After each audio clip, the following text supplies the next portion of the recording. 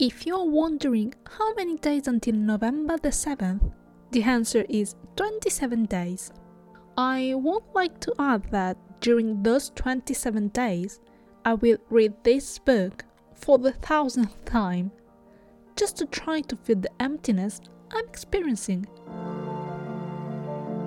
Hello everyone, I'm Irene Riderelli, writer, blogger and a passionate reader, and this is Into the Books. I know, I'm fully aware that I'm not the only one counting down, and to be honest, I started the countdown the week right after I finished the first book in Rebecca Yarros' The Fourth Wing saga. Probably many of you have already read this book, and this episode may just be a gentle reminder of violence. Oops, I mean violent and sudden. But for those of you who are on the fence about whether or not to give this book a chance, I hope today's episode will help you make up your mind. Violet Sorrengail is the daughter of a general, the sister of a lieutenant, and the weakest of her family.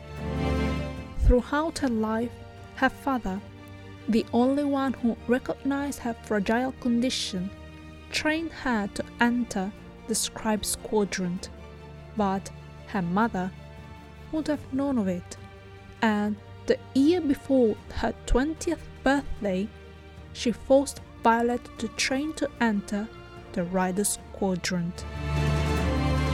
On conscription day, Mira, Violet's sister, tries to change their mother's mind. Mira knows that Violet is not ready, that she's too fragile and not trained enough to be a part of the Rider Quadrant. Mira is certain that Violet will die on the parapet, and if she doesn't die from an accident or lack of skills, the other cadets will surely try to kill her. Violet is a walking target, but her mother doesn't care, because she'd rather have a dead daughter than a scribe in the family. And apparently, it wasn't enough for her to have a dead child. Brennan, her favorite, who died some time ago. Both young women tried to reason with their mother, arguing that their father was a scribe, but she does not listen to them and even hardens her position.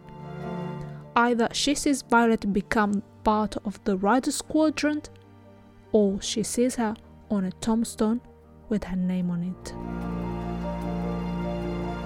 When Mira realizes that there is no point in trying to reason with her mother, she changes her strategy. She gives her little sister a tight, black, long-sleeved shirt and leather trousers that appear to be normal clothes, but they are not.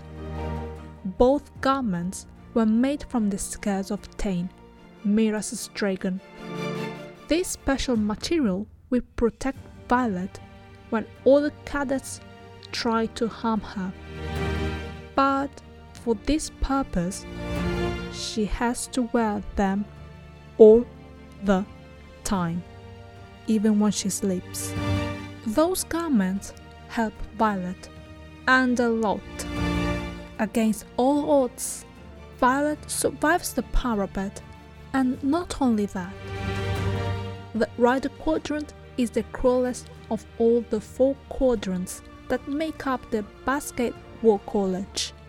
There, several students die almost daily, if not because of the tests they are forced to pass, then at the hands of the older cadets who whip the weakest link in their chain.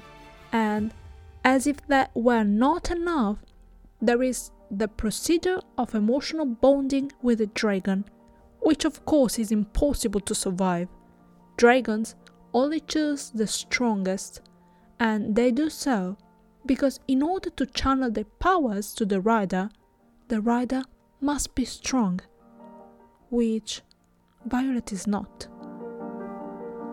But the longer she lasts in the quadrant, the more she discovers her true strength. She's resilient. She doesn't let her flaws get in the way of her main goal, which is to survive. Violet would have expected her best friend, Yarros, the leader of the flame section of the second squadron, to support her. Instead, he just wants to take Violet out of the quadrant, constantly remember her about her fragility, and telling her that she would never be able to bond with the dragon. On the other hand, there is one person who watches Violet closely and who seems to be the only one who sees her for the smart girl she is. That person is Yarros, someone she should stay away from. Xaden's father was the great traitor and the one who led the rebellion. The rebels' children were forcibly conscripted as punishment for their parents' crimes, and Xaden is one of them. To make matters worse, Violet's mother was the one who killed Xaden's father, so there is no doubt that Xaden will try to take revenge on Violet. Or maybe not. When she discovers that her whole life has been one big lie, will she be strong enough to change her mind and face the consequences of that lie and side with them? Or will she remain in the world she has always known?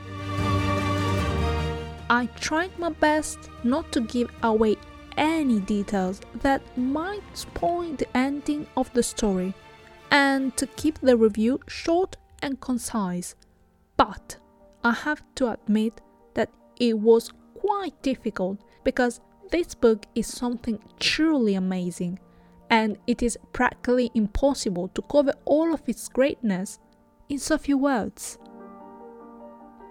When I bought this book, I didn't have too many expectations of it, other than an entertaining book.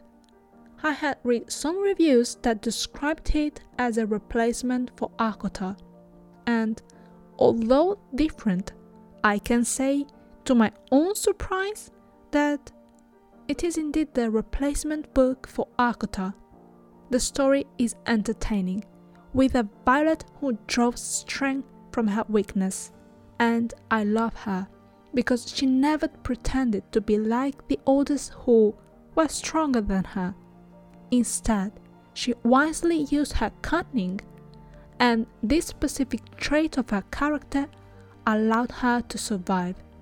And not only that, Xaden, who in my mind he is the talk-active version of Azriel, is really the fake bad boy that I'm pretty sure many of us would like to have in our lives.